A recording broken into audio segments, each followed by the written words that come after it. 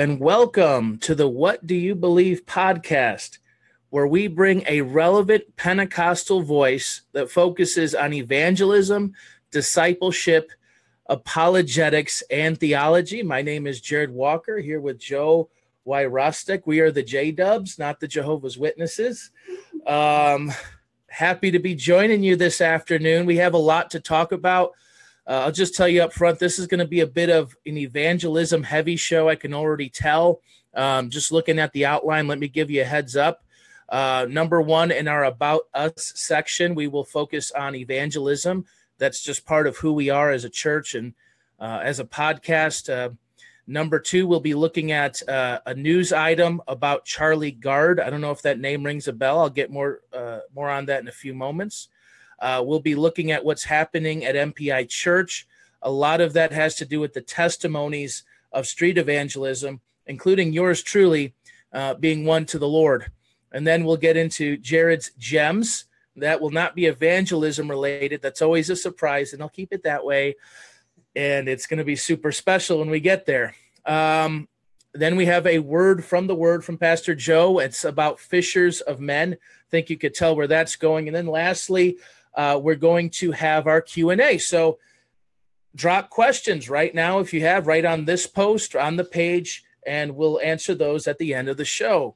So how was everyone's 4th of July? I trust it was exciting. I have a little, I don't know if you can see this in the camera, a little nub here on my thumb. I lit something called Morning Glory, and it just shot right at there, took some skin off. I cried like a baby for a few minutes, but it's not so bad. Besides that, just had a lot of fun with the kids. That's my life. I have small children, a 4-year-old, a 2-year-old, and a 3-month-old. So that's life for me. Every holiday we're making the most of it. How was yours? You had people over, right, yeah, Pastor? About 45 to 50 people over. Whoa. We had a good time. Yeah, it was a big deal. It was a lot of fun for us. We had fun, and the place where I got fireworks from actually ripped me off. Jewel, man. I spent about almost $80 on fireworks, and you know what every single one of them were? Smoke bombs. What? Every single one of them. Dude, I wanted the kind that would go up in the air, make the noise and do all the stuff. But, dude, literally – it was a box, 2 boxes full of nothing but smoke bombs. Well, let's talk a little bit today about us, who we are as a podcast. What do you believe? Your relevant Pentecostal voice, focusing on evangelism, discipleship, apologetics, and theology. We have already hit on our name, what do you believe, and how we espouse to what's known as presuppositional apologetics, how Jesus always assumed who he was true, and then went out afterward into the world to tell them what he knew was true, and showed them that to disbelieve in what he was saying would be to reduce the world to nonsense. And a lot of the things he did for one of his methods was to ask questions, which is what we call the Socratic method. And that's why he said to Peter, who do you say that I am? He asked him at first, who do others say that I am? Then he asked him, who do you say that I am? And this was a way of asking questions to get out information. And that's why in our podcast here, we call it What Do You Believe? Has a question mark, because we like to always ask you questions. And then the last week we talked about being Pentecostal and what that means, and how in Acts chapter 2 the Holy Spirit came upon them. It was evidence with speaking in other tongues. We showed that in Acts chapter 2 verse 38 that it was for not only those that were present, for their children, and for all those who are far off. For all our Lord our God will call.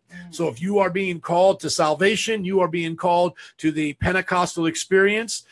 Evidence, like we said, with speaking in other tongues.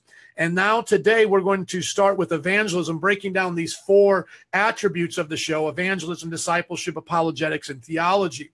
So for evangelism, let's go here to Mark chapter 16, verse 9. Mark chapter 16, verse 9. And you'll see that this is a highlighted portion of Scripture. And that is because in most modern translations, they consider it to be not reliable to the original manuscripts, but we hold to it because we may side somewhere along the lines of the ecclesiastical text, as opposed to always going with the eclectic text when we talk about textual criticism. The eclectic text basically believes that the oldest manuscripts are the best. The ecclesiastical text, those who hold to this position believe that what the church has preserved the most of is the best. Now, we're not King James only, but we do believe that the Textus Receptus and the Byzantine manuscripts hold true to what the church believed. So I would say this was either sovereignly wrote by Mark originally or sovereignly added by a person that knew Mark or Mark himself at a different time, but it is still to be considered scripture. And that can go into a whole nother discussion, but that's personally what I believe. What do you believe about textual criticism is a whole nother discussion. But here it is, verse 9, Mark chapter 16, verse 9. So we believe this is scripture, okay? When Jesus rose early on the first day of the week, he appeared to Mary Magdalene, out of whom he had driven 7 demons. She went and told those who had been with him and who were mourning and weeping. When they heard that Jesus was alive and that she had seen him, they did not believe it. Afterward, Jesus appeared in a different form to 2 of them while they were walking in the country. These returned and reported it to the rest, but they did not believe them either. Later, Jesus appeared to the 11 as they were eating. He rebuked them for their lack of faith and their stubborn refusal to believe those who had seen him after he had risen. And so really what these women are doing is preaching the gospel and doing what they're supposed to do, and the 11 actually didn't believe. And now he says to them, go into all the world and preach the gospel to all creation. Whoever believes and is baptized will be saved, but whoever does not believe will be condemned. If you notice here, the believing and baptizing attributes towards salvation, but the only thing that attributes towards not being saved or being condemned is unbelief. That is key whenever you run into people who believe that you have to be baptized to be saved, because that would mean if I wasn't baptized, I would not be saved. But it leaves out in that verse the lack of baptism. The only thing that results in condemnation is the lack of belief, not lack of baptism. But all those who believe and are baptized do so because they are saved. They get baptized because they are saved. So it's not believe and baptize equals salvation. It's believe only equals salvation, but the saved get baptized. That's another thing to differentiate, especially when we get confused with the oneness Pentecostals who deny the Trinity and then believe that you have to speak in tongues and be baptized in Jesus' name only to be saved. We believe in the Trinitarian baptism because we believe in the Trinity. Matthew chapter 28 is the Great Commission, which is the mission for the church to make disciples, baptizing them in the singular name of the Father, Son, and the Holy Spirit. And Jesus is not the name of the Father. The name there stands for the authority of the Trinitarian God nature or Godhead. And I actually believe that's a reference to Yahweh, the Old Testament name for God, the one name Yahweh of the Father, Son, and the Holy Spirit. Not 3 Yahwehs, but 1 Yahweh in 3 distinct persons. So the gospel needs to be preached. These signs will follow. Don't even have time. Well, let me just read it since we're Pentecostal. Yes. And these signs will accompany those who believe. In my name, they will drive out demons. They will speak in new tongues. They will pick up snakes with their hands. And when they drink deadly poison, it will not hurt them at all. And they will place their hands on sick people and they will get well. The middle part seems a little bit strange, the handling of snakes and drinking poison, but we don't believe we should go into the Appalachian Mountains and do this over loud music. But this is the promise of being unable to be killed. What's that word? Preserved. Protected. No, what's that other word? Invulnerable? No, very close. Indestructible. We're indestructible. We're not able to die until Christ says that we can die. Thank you, my brother. Yes. But here's the key as well that I wanted to show you, sandwiched in here in verses 15 and 16, talking about preaching, and then 17 and 18 being the signs, and then 19 and 20 talking about them doing it. So you can look at 15 and 16 as the bun, 17 and 18 being the meat, and 19 and 20 being the bottom of a Holy Ghost sandwich here. And it says, after the Lord Jesus had spoken to them, he was taken up into heaven. He sat down at the right hand of God. Then the disciples, notice who's going out to preach. The disciples went out and preached where? Everywhere. Where they preach? Everywhere. Where? Everywhere. So where? Everywhere. Yes. So this is why evangelism has to be important to us. And the Lord worked with them and confirmed his word by the signs that accompanied it. Are demons still being cast out in Jesus' name? Yes. Are tongues still being spoken? Yes. Are people indestructible? Indestructible Amen. was the word. Yes. Come on. Until it's time, we're indestructible. And are we still seeing the sick healed? Absolutely. Craig Keener talks about this in his work on miracles. Dr. Craig Keener, which we'll like to get him on here pretty soon. He's already committed to being with us. But over 300 million people around the world, 600 million probably Pentecostals and believers as we believe, and that's the fastest growing segment of Christians around the world. And half of them have reported miracles, and we have seen them as well. So it's still happening. God is on the move. And this podcast is going to do this. We're going to not only equip you to do evangelism everywhere, we're going to show you what it looks like, what works, maybe what doesn't work. And those methods may come and go, but we're going to show you that it's beyond the method. It's the practice that will make perfect. So yes, we've tried things and they haven't worked. Maybe we can pass that on to you, encourage you to do the same things that we see working in this culture right now. But even beyond the methods, we're going to keep practicing the preaching. We're going to be gospel-centered in all that we do. And this podcast may go as well to the lost people and win them to the Lord. But our first and primary focus is that we can equip you, the believer, to be a disciple that preaches the gospel. That's a passion of ours. That's why we started Chicago for Jesus here. We wear this shirt. And, we want to be examples of gospel preachers. And it says in Timothy, Paul said to him, do the work of an evangelist.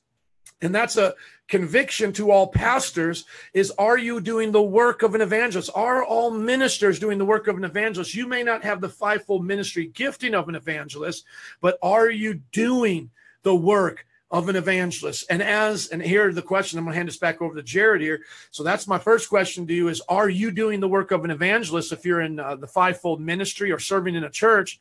And then as a believer, are you following the pattern of the disciples doing evangelism? And we're going to talk more about that as the show goes on. But Jared, what do you think about that?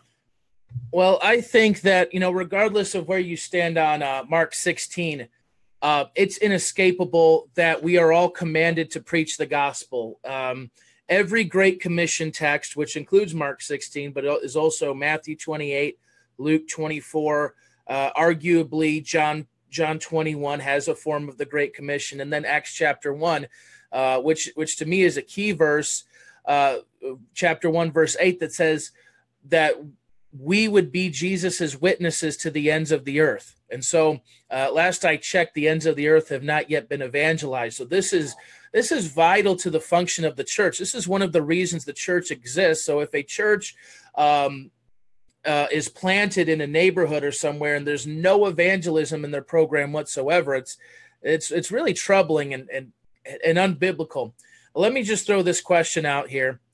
What do you believe evangelism is? What do you believe evangelism is? Because we talk about it, but there's a lot of different ideas and definitions of it. It can look like having a VBS and trying to invite the whole neighborhood. It can look like having a clown and a what do you call that when you dunk somebody, the dunk tank.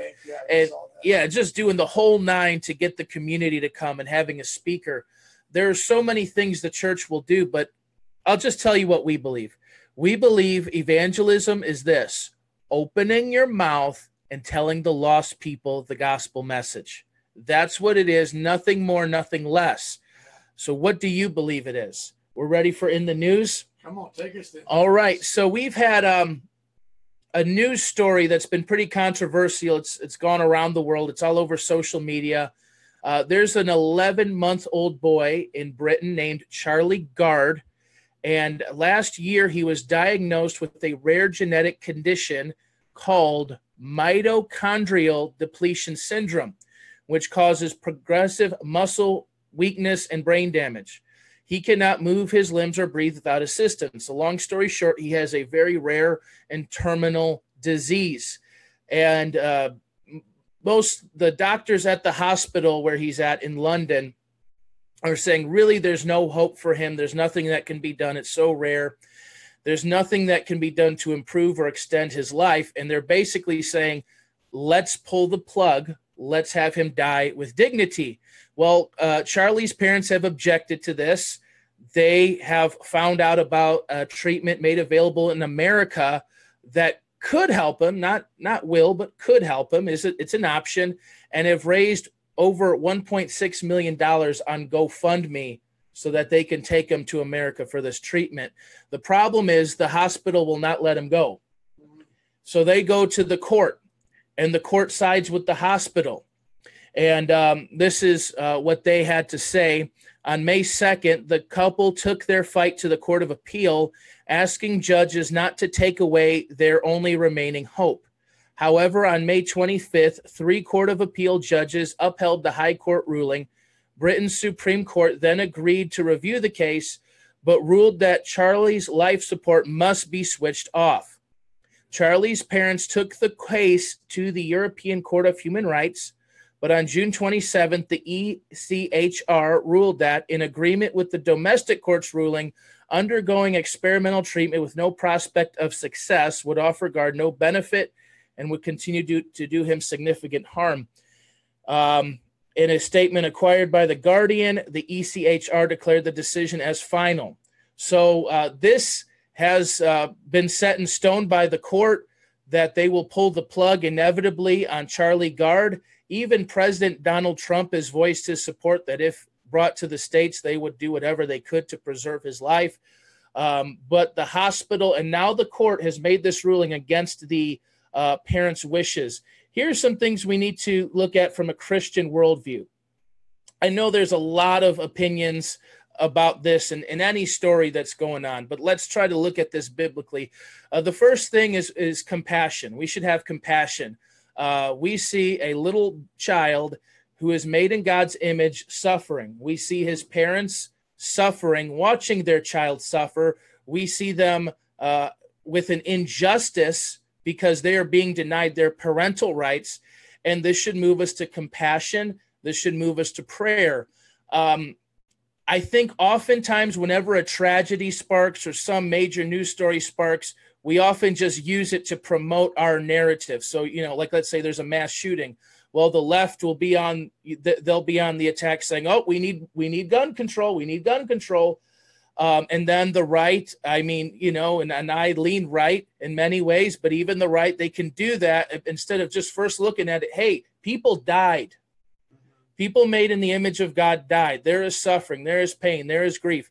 We are told to rejoice with those who rejoice and to mourn with those who mourn. But Jesus did sometimes take tragedies to teach lessons. In Luke 13, he was asked about some Galileans who were massacred by Pilate. And Jesus' response to them was not the winsome, like, let me sit down and have a coffee chat with you. He actually told them to repent or perish. He made a point from the tragedy. And there's some things we need to look at as well. So there's compassion. That's the first thing. The second thing is that medicine is good. In centuries past, there was sky high infant mortality rate. So it's just a blessing. We consider it a blessing that a child like Charlie even has access with such a rare condition to something that can save his life. Let me get through these though, kind of quickly. Number one, these are the big things. Number one, parental rights are infringed upon.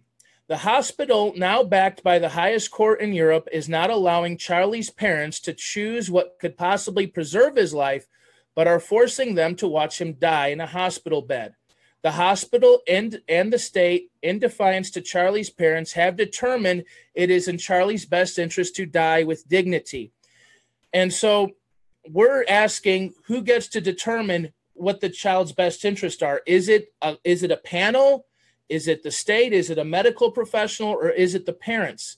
Now, I understand there are times when parents endanger and abuse their children, and thus they get their parental rights revoked. But these parents are actually trying to preserve their child's life while the state and the hospital say, no, we believe your child is basically better off dead, and they're making that call. The second thing, and we linked Matt Walsh's article on this, and he points out that this is basically socialized medicine. Now, am I taking a shot at Obamacare? Well, if the shoe fits, wear it. But the point is, if you give the government the responsibility to control healthcare, that's just what they're going to do. They're going to make healthcare decisions on behalf of the people. And that's power I would not want to invest in the government. I'm sorry. You want them to be compassionate. You want them to be your mama and your daddy. You want them to be your big brother, to feed you, to clothe you, and do all that. But when you trust them with so much, they're going to have that much more power over you. And we see it here. This is where we hear of things like death panels when somebody's terminally ill and there's a panel that decides, oh, should we pull the plug? What panel gets to decide that? Further, as Christians, I object to socialized medicine and socialism in general based on Romans 13. And to make a long story short, Romans 13 teaches that the role of government is as God's servant to dole out justice, to punish the wrong and protect the innocent. And so healthcare, all these things simply goes beyond that. And this is where my beef with socialism is socialism is the idol, rather the state is the idol of socialism. Socialism proposes that the government will solve all of your problems, give them all the power, invest all your trust in them, they solve all your problems. One last point quickly, obviously here, the image of God is being trampled upon in this case. Abortion, euthanasia, which is big in Europe. This is where you put down depressed people, alcoholics, anybody with a terminal illness can be killed for those reasons. Eugenics, where population is controlled by race, and genocide all have this in common. It is that sinful people get to decide what is life, what is human, who gets to live, and who deserves to die. And it is often predicated on how smart, how fit, and how useful the person is. And we are seeing this. This is evolution. This is Charlie Gard is not fit. Charlie Gard is weak. Yeah. Might makes right. Survival of the fittest. Boom. And this applies across the board to the elderly, mentally unstable, drug addicts. I work with drug addicts. They are not just broken down animals. They all bear the image of God. So what do you think of that? I think that's awesome. And I think the question that we need to ask ourselves right here is, what would you do if that was your baby? You know, what would you do if that was your situation that you were in? Would you do everything you possibly could to see the baby be saved? I mean, that should not be in the role of the government. The government should not be in the role of deciding who lives and who dies. Let God be the decider of that. And adults can put these things in their wills or share them with their siblings or, their wives, spouses rather, with their family. So for me, if I'm ever in an accident and I have to be held on life support, my wife knows she can take it off and not have any condo bondo, right? But this is not that decision. The decision here is being made by the parents to have the child to live. And the child could possibly live if they had the right opportunity to get them around the right people, and they're willing to do it. And God forbid that you should try to stop them to do it. But that's the world that we live in. And by the way, that's why we're not English. We're not British. We beat them. We won. And this is America. And we're not doing that stuff here. We're not doing that stuff here. So be careful with what you wish for when it comes to socialism. There's a reason why people left Cuba on boats and would rather die swimming or on that boat than to stay in Cuba anymore. There's a reason why we get more people from all of those nations coming to us. And then now these little experiments they're doing in Sweden and all that. Listen to me, my friends, if you want to compare us to Sweden. If it wasn't for God blessed America, Sweden would be wearing swastikas right now. So I don't want to hear about what some country of 10 million did and how impressive that is with Michael Moore or whatever. Guys, America has to uphold not only our nation, but peace around the world, lest the world go back to hell in a handbasket. And if you don't understand that, study history, World War I and World War II, just to name a few. Well, let's keep on going. Remember that we got Q&A at the last segment here for our last 10 minutes, which will be from 5:20 to 5:30. We're What Do You Believe? Your relevant Pentecostal voice podcast focusing on evangelism, discipleship, apologetics, and theology. You can always stay up to date with us here on our Facebook page at What Do You Believe, or you can find us at whatdoyoubelievetv.com. Also, you can get our podcast, and that's starting to increase now. Got about 60 podcast listeners last week, 50 the week before. You can go to Metro Praise International on iTunes or at any app store and download our app or subscribe to us on iTunes. So make sure you guys stay in touch with us. What I would like to do right now is share a little bit about what's going on at the church, Metro Praise International. This is what we believe God has called us to do, and the pastor people here. Well, I want to share with you some of the fruit of evangelism. And what's going on with this is just amazing. And I haven't put together yet a video that can share all the recent fruit. But here's a video from a little bit over a year ago that shares the fruit of what God did through our evangelism up until that point with just some of the people in one of our services. So after one of our services, I had preached on evangelism. I said, let me get some of these folks in here to testify, because I just started going one at a time while I was preaching. I was like, you got saved. Come on up here from the street evangelism, you know. And I just said afterwards, I said, why don't you guys all come out back and we'll make a quick video. And Jared's actually in that video, because he was won to the Lord through street evangelism. So I want to show you this and then talk to you a little bit about what God's doing in our ministry. So check this out. All right, what's up, everybody? We are live right now, and I got 5 testimonies to share with you about personal evangelism. Today's message is on the spiritual discipline of public evangelism and being led of the Lord. After the first service, I brought these brothers and sisters up on stage to tell their testimonies, but I said, you know what? I've got to get this legit so that everybody can see it. It's an official record, and then I can play it for second service. So they are going to start off and tell their testimonies. Right now, we're going to start with Jared. Go ahead, brother. How you doing? I first heard about Jesus walking in this very neighborhood. I live 3 blocks away. Was walking down Long Avenue to the store, and some teenagers from the youth group walk up to me.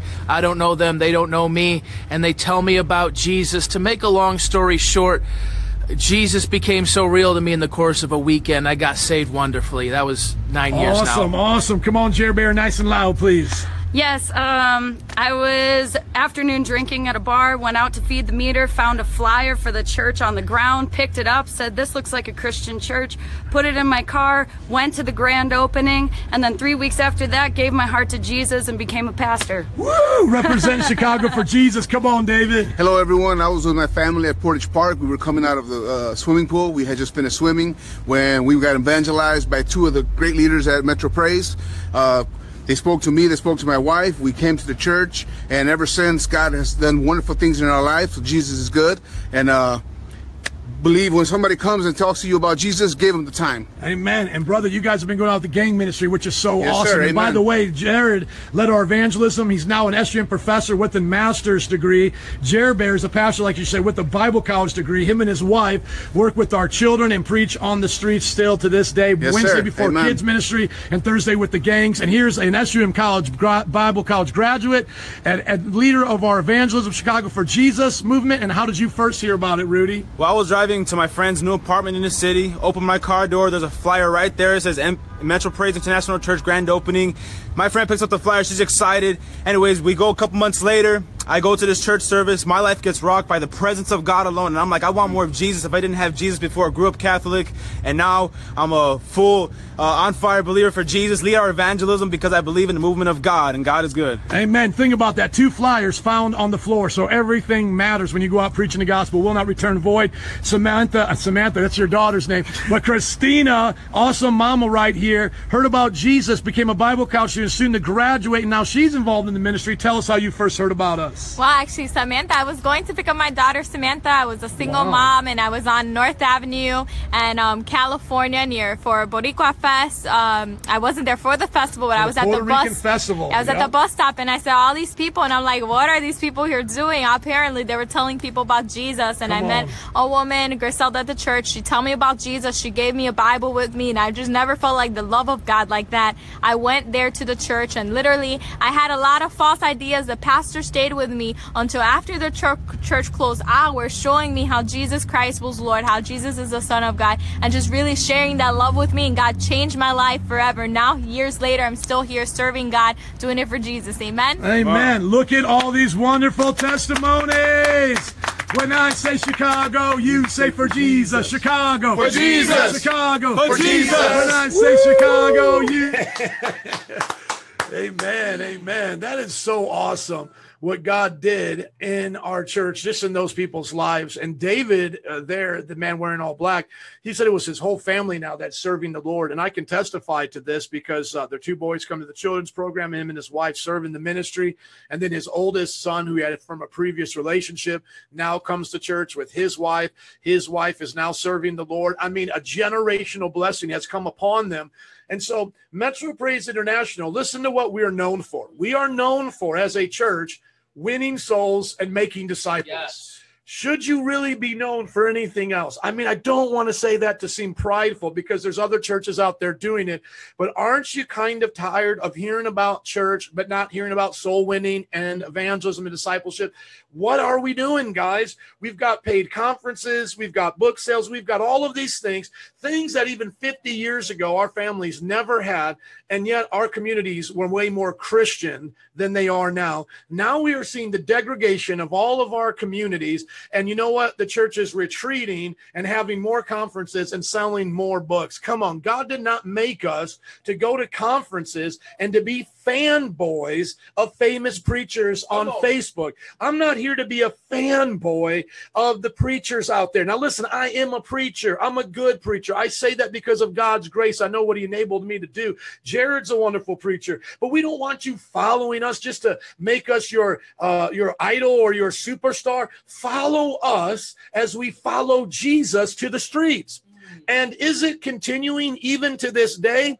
You better believe it's still continuing even to this day. Look at this shot right here of these young people who just went out 2 weeks ago on their own. Our church, Metro Praise International, has 10 outreaches a week you can be a part of.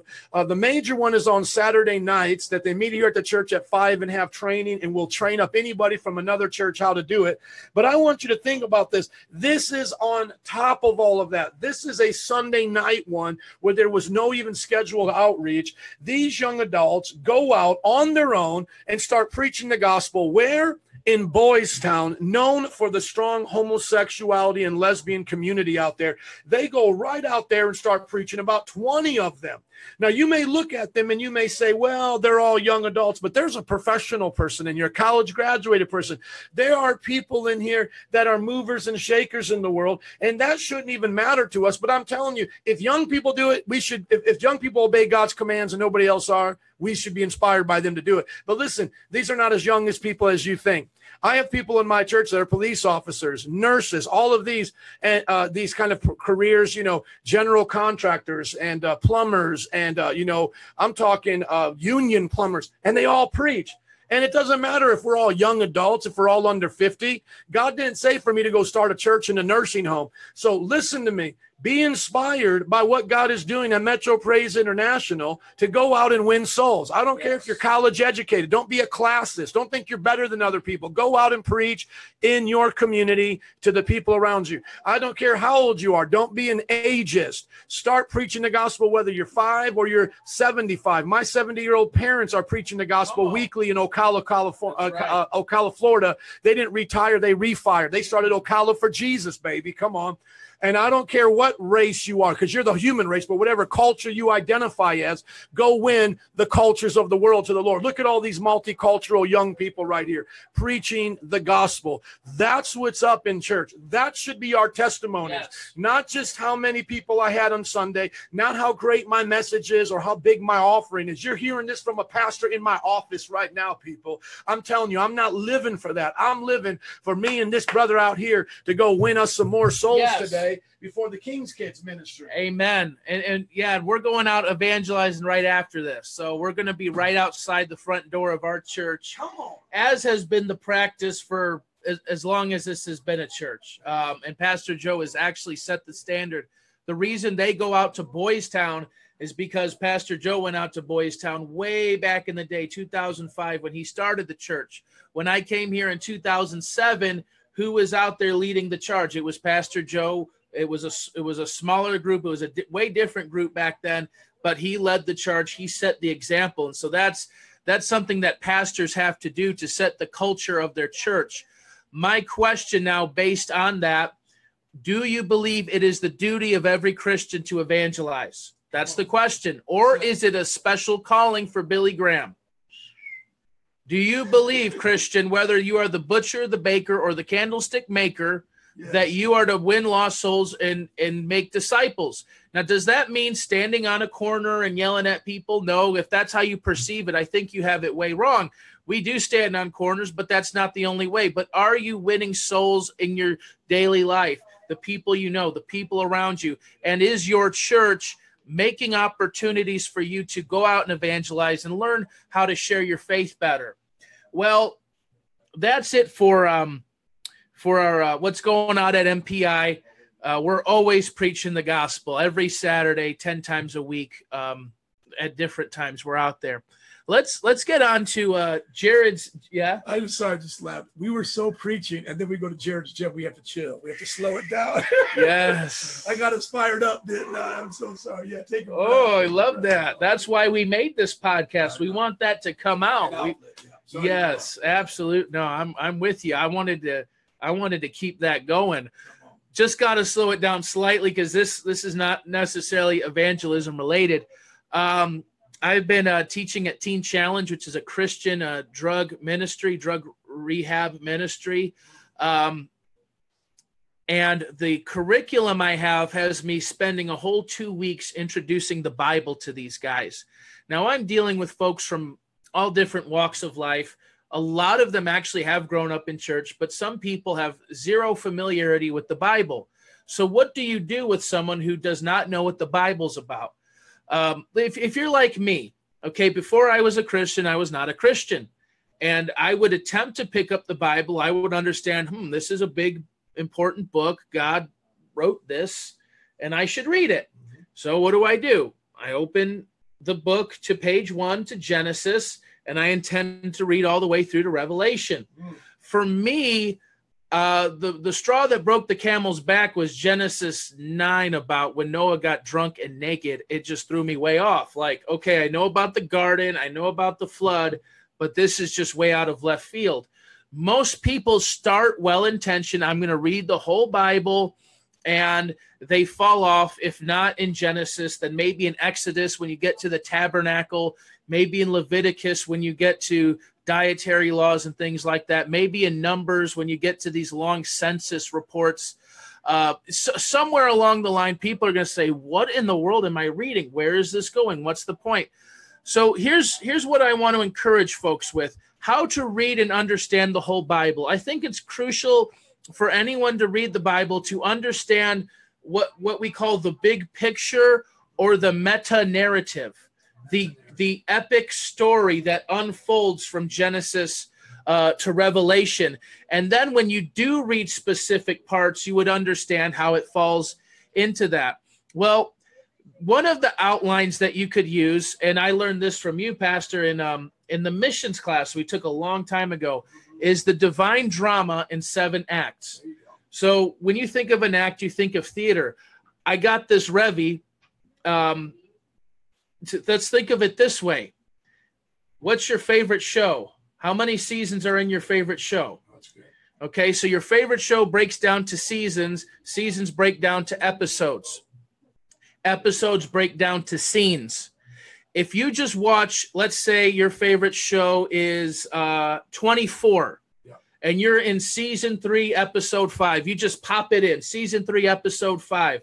And you're like, okay, what's going on? Apparently it's like 2 p.m., 2:28 p.m. And what's Jack Bauer doing? Why is he doing it? He's torturing somebody. Right, he's torturing somebody. Why is he torturing him? Who is this guy? Why is this guy getting beat and choked with a lamp stand? Right? Yeah. Well, he's getting beat and choked with a lampstand because he done messed up in season 2. Yes. And you don't know that because you weren't watching season 2. You just jumped right in the middle of season 3, and it was building off the first 2 seasons. And then there's everything else that comes after that. So what are we saying? Context is important. I hope that helps you think of that when you're reading the Bible. When you jump into the book of Matthew, for example, chapter 1, verse 1, it says, Jesus, the son of David, the son of Abraham.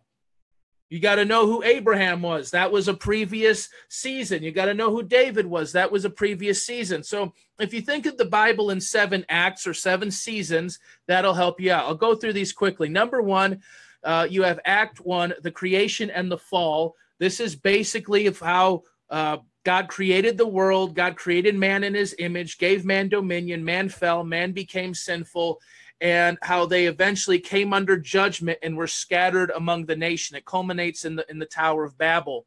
Act 2 is the calling and gathering of a people through Abraham. This is Genesis 12 through 50. This is God saying, I'm going to redeem the planet, and I'm going to start with Abraham. And Abraham is known as the man of faith. And so the rest of Genesis follows Abraham and his family as they grow into a great nation. Act 3, rescuing and separating a people. This covers a large chunk of the Bible that begins with Exodus, where Israel are slaves in Egypt, and then takes it all the way to what's called the Babylonian exile in 586. We don't have time to get into that. As a matter of fact, I just want to whet your appetite, so I'll go through these quickly. Act 4, maintaining God's holiness. After exile, the Jews learn some hard lessons about God and get new insights about his character. Act 5, saving a people. This is about Jesus, the Messiah, who comes to save the world. Act 6, gathering a people, which is the church. That's the book of Acts through all the epistles, all the way to Jude. And so that's the mission of the church, to preach the gospel and make disciples of the whole world, of all nations. And then Act 7, renewing all creation, the consummation, when God comes in and sets things finally and ultimately in order. So here's my recommendations. That's just to whet your appetite, to understand, hey, there is a big picture. This is going somewhere. Number 1, commit to learning the big story of the Bible. Number 2, commit to reading whole books of the Bible and find out what you're reading and how it fits into the big picture. And then number 3, commit to reading the whole Bible and see all scripture as God-breathed and useful. Some Christians completely disregard the Old Testament. Friend, all scripture is God-breathed and useful. God has nuggies and revies for you in Leviticus if you're willing to learn what it's about and open it. And so that's my word. What do you believe about that? I love that. I love the ACT principle of learning the different books of the Bible combining the books of the Bible into one story, because like what you said with Jack Bauer, it ties it all together and people can get a good insight on how to do that. And I think that ties right back into evangelism, because if people know how to do this, they're going to be able to share the story of the Bible quite simply, you know? And there's even simpler ways to do it, but Jared gave you a great place to start. And like he said, he got that from the class that I was teaching.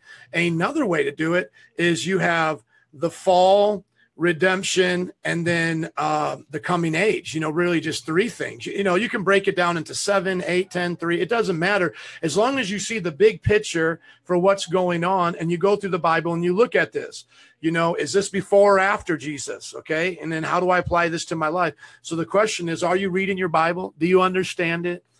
Do you know how to share the Bible in a summarized way with people you're evangelizing? Which basically brings us to the word today from the word, which is fishers of men, tied right into evangelism. I'm going to read it from our devotional that we're putting out this month. It's on discipleship. So I want to encourage you guys to subscribe to our app and follow along with the devotions that come out every day. Metro Praise International, you can find the app. And you can follow me on my personal Facebook page with the devotionals. I release them there every day. But what I want to talk about is being a fisher of men, because this is not a great suggestion. This is the Great Commission. Come on. God wants everybody to do this. And so if you say, I am called to serve Jesus, but not called to go out and preach, you haven't met the right Jesus yet. And we're here to help you meet him. The real Jesus calls people to fish for the lost. And you've got to get comfortable with that. If some of you are shy and this is not naturally a gift of yours, which for me, I have the gift of gab.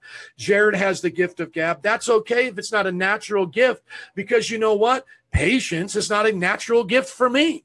Some people talk like the sloth in Zootopia. I don't know if anybody's seen that, but we got children. Have you had to watch Zootopia with your kids yet? Like 50 times. Yeah, we've watched it so much because it's on Netflix now and everything. And when they go to this DMV and the sloth is there, the sloth talks so slow and does everything slow. That's not me. So some of you may have the gift of patience naturally. All of us in some way, if you look at it since the fall, have retained some of the image of God in one way or another. But in other places, we're missing that image of God. Some of us have the image of God and we can sing because I believe that was perfect. The perfect man had perfect pitch, but neither my brother here and I have perfect pitch. At least I can get on rhythm. No. If you ever watch Jared clap in church, you might feel sorry for him a little bit, but he tries. He makes a joyful noise. But let me just read this, Matthew 4:19 about being fishers of men. Jesus said to the first disciples that were called to serve him. They were two sets of brothers. They were fishermen, James and John and Andrew and Peter. Here's what he said to those brothers. Come, follow me, he said, and I will send you out to fish for people. The first four disciples of Jesus were two sets of brothers who were fishermen. Jesus had met them when he was teaching by the Sea of Galilee. And that passage reminds us that in the same breath that he called them to follow him and be saved, he called them to go and see souls saved. Immediately they left their nets and their boats and they followed Jesus. What amazing commitment they demonstrate for us. He made a direct comparison, think about that, to their fishing occupation, to what he was going to do with them in the ministry. They were going to work hard at catching the lost as they once had worked hard for catching fish. They were going to be trained the same way they once were trained by their father to know the weather patterns, to how to safely navigate a boat, to know where the fish are, to know the patterns of their habitation, to properly cast a net, to clean the fish and bring them to market. Now they were going to be about the Father's business, Heavenly Father, and be trained by Jesus how to know the patterns of when to preach and where to preach, how to know how to present the gospel, to cast out the net, how to safely navigate the church and to build that church so the gates of hell will not prevail, and how to make disciples out of those lost souls that can be brought forth as a harvest to the kingdom and the kingdom to come. Now, Jesus himself was trained by an earthly father how to be a carpenter, but his heavenly father taught him the kingdom business, which was making disciples. And that was Jesus's business, and his business was good. Amen. Now, Jesus did not pick the rabbis and the scholars of the Jewish religion on purpose. He chose to teach rugged fishermen because, as we find out later in the Gospels, it was these Jewish scholars and these know-it-alls that caused him the most trouble. He wanted hardworking men who were familiar with mentorship and who could be taught something new. You have to be willing to be taught to teach others. The disciple must be taught to go into the world to teach others everything Jesus commanded. That's found in the Great Commission, teaching them to obey everything I have commanded you. Well, how can you teach somebody something you have not been taught? He took these men under his wing. 3.5 years, he poured his life into them. We know that Peter at one point denied him 3 times and went back to fishing for natural fish. But we see that Jesus, the true fisherman who loves even the lost sheep, the one lost sheep, went after Peter, restored him 3 times in love for the 3 times he denied him, and set him forth as a pillar in the church. And who was it on the day of Pentecost, the day the Holy Spirit was poured out upon the church? In Acts chapter 2, that was the first gospel preacher and soul winner. Who was the first one, in other words, to throw out their net and on behalf of their Father's business, just like Jesus had done? It was Peter, that same man that was called to be a fisher of men that day on the seashore side of Galilee.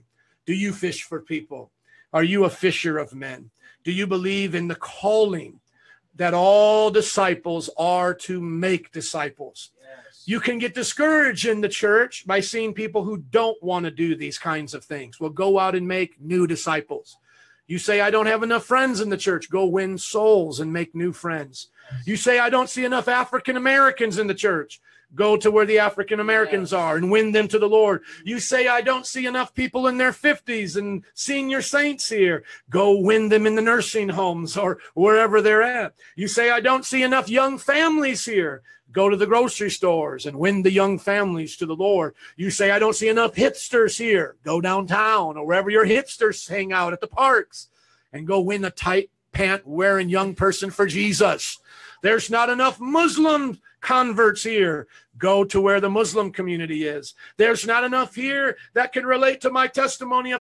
Go to go to one of these concerts out here and witness in front of them, or a gay community. My friends, we have not because we ask not. If you want more people in the church, go win them. Stop complaining about the cliques that are there. Go win new cliques to the Lord and start a new way of doing it. We can tear down the walls of whatever is bad in the church with the new souls and disciples that we make, and we can inspire those who have been sitting on their holy backside being the frozen chosen to get up and live for Jesus. Yes. Because it's when we put the gospel first, because Jesus said, you have to forsake your life for me and the gospel. That's what he told his disciples, not just for Jesus, it's for Jesus and the gospel. And you see that with the disciples there in the shores of Galilee. They had to leave and follow Jesus to be saved and believe that once being saved, they would do good works of soul winning. And it's those good works of soul winning that will encourage your heart. I literally believe this. The Bible says in Proverbs, he who refreshes others will himself be refreshed. I think of no greater way to refresh others than with the gospel.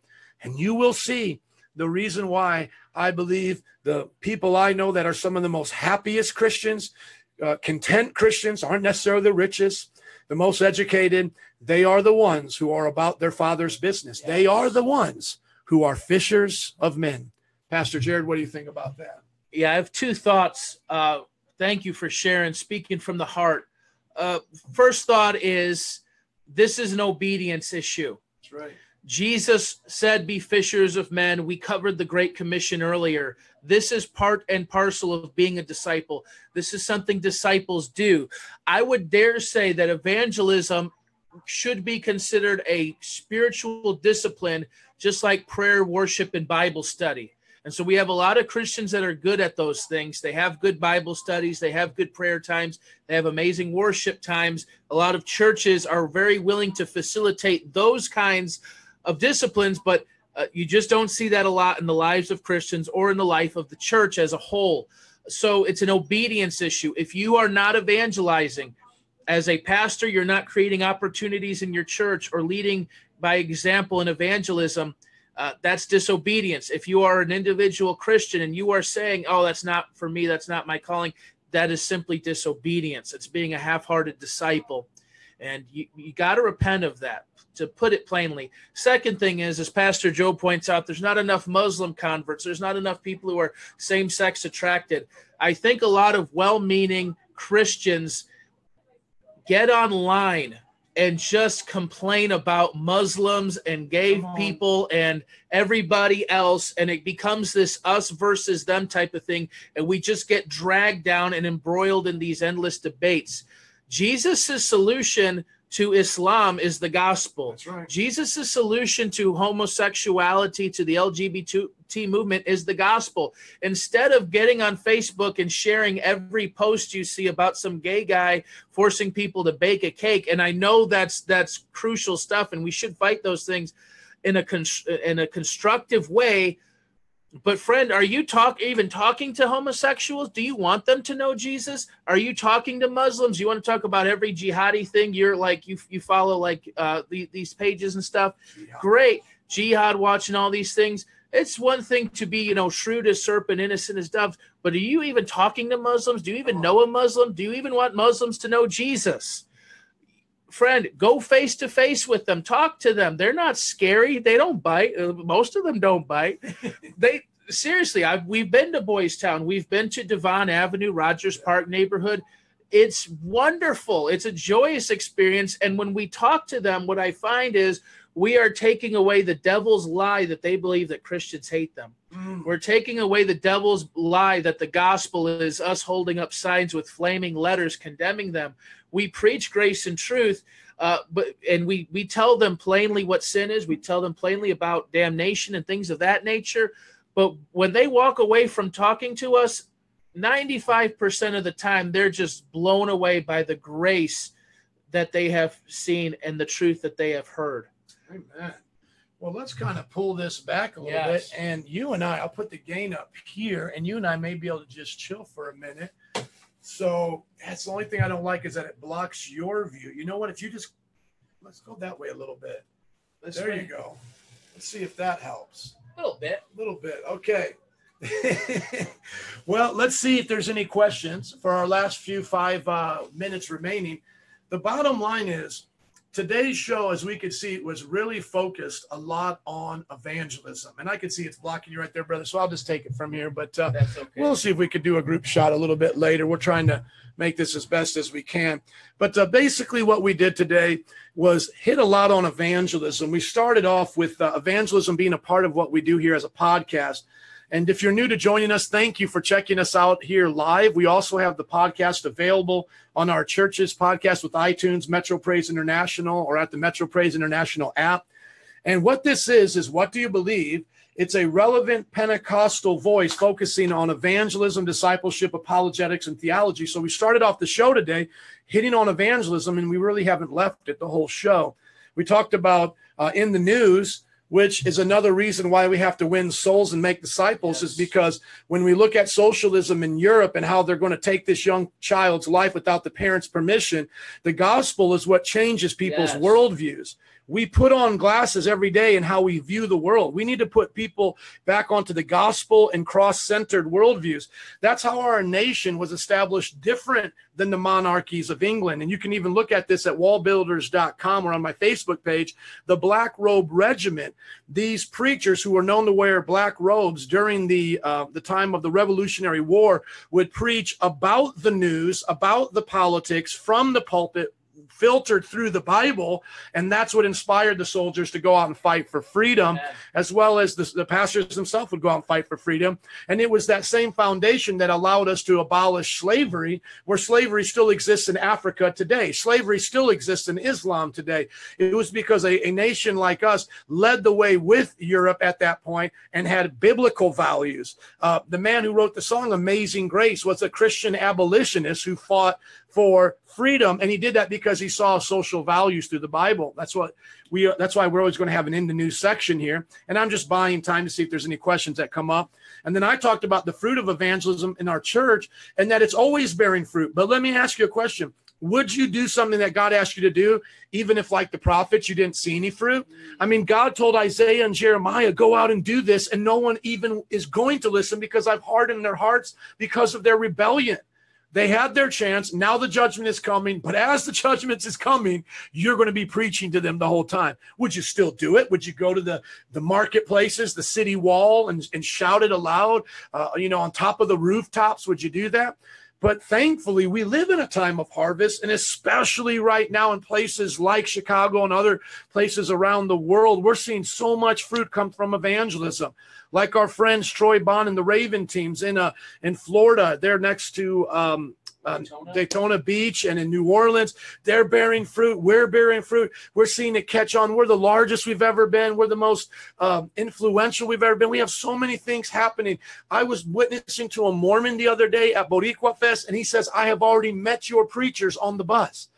People tell me that all the time. I've already seen you guys wearing this because of how much we're out there in the community. Get out there and do it. Follow us as we follow Christ. Yes. How can you follow me if I'm just a conference speaker, right? How can you follow us if we just have a cool light show? That's something that you really can't follow. And if you do, it's not that cool according to the Bible, right? I mean, it may be cool according to the world, but not to the Bible. Follow us as we make disciples. Let's inspire each other. And then Jared gave a great gem from his time working in the drug rehab. We got to know the Bible. We got to be able to come to the Bible and understand it from start to finish. And for a lot of young believers, they get confused with it. Look at it as acts of a play. Take your time, get a good study Bible, read through it, and then share it with others. You know how you'll learn? You'll learn when you teach. When I teach a subject as a professor, I learn more in that time at teaching it than I ever had before. When you take it upon yourself to say, I want to learn the Bible, understand it, it's going to flow right out of you to others. Yes. And then that goes into the last word that I gave as we get ready to wrap up the show here, is being fishers of men. We should take on the call of being like Jesus and winning souls for him. Let me just say this really quick. We may never walk the shores of Galilee. We may never eat with our hands like Jesus did. We may never be crucified on a tree like Jesus was. Sadly, many people have, and they're bringing that back even now in the Middle East. That we may never speak Hebrew or Aramaic like Jesus did. We may never be able to do those things. But you know what we can do like Jesus did? We can find the lost and go preach to them. Yes. I honestly feel that I am more like Jesus when I'm on the streets preaching than I am anywhere in my life. Jesus wasn't married, didn't have kids, so I can't identify to him that way. Jesus didn't have a pulpit, and he didn't preach inside of an air-conditioned building. Don't really identify with him that way. Where I identify with Jesus the most is when we get done with this podcast and I step out there into this community and start preaching the gospel to the strangers, to the lost, to people that need it, to those who are hurting. That's where I feel the most like Jesus. Did we get any questions? Anything that you saw? I haven't seen anything come up. Guys, keep sharing the Facebook goodies. You got us live here. WhatDoYouBelieveTV.com is where we bring it all together, because you got to have a website these days. I don't know why. Everybody's on Facebook anyways. But hashtag WDYB if you want to be a rock star. I don't know who wants to be a rock star. We can start that little. We can start those hashtags. And then the app is where it's at for all things Metro Praise. And let me put in a plug for this. I'm starting a 301 class. We're known to do 101 and 201. Those are our discipleship programs here. I'm going to be doing a 301 class on presuppositional apologetics starting next Tuesday. It's only for our elders and deacons. So 101 and 201 are for the church members, and we do have those online as well. But this 301 class is going to be done like a college course, but then I'm going to post it afterward, and it's going to be on our app as well. So anyone interested in presuppositional apologetics, make sure you get the app and stick with us there. Well, guys, you have definitely been a great guest with us today, and you have heard a lot of goodies, and this is what we believe. We want to know, what do you believe? Later, Gators. Laters.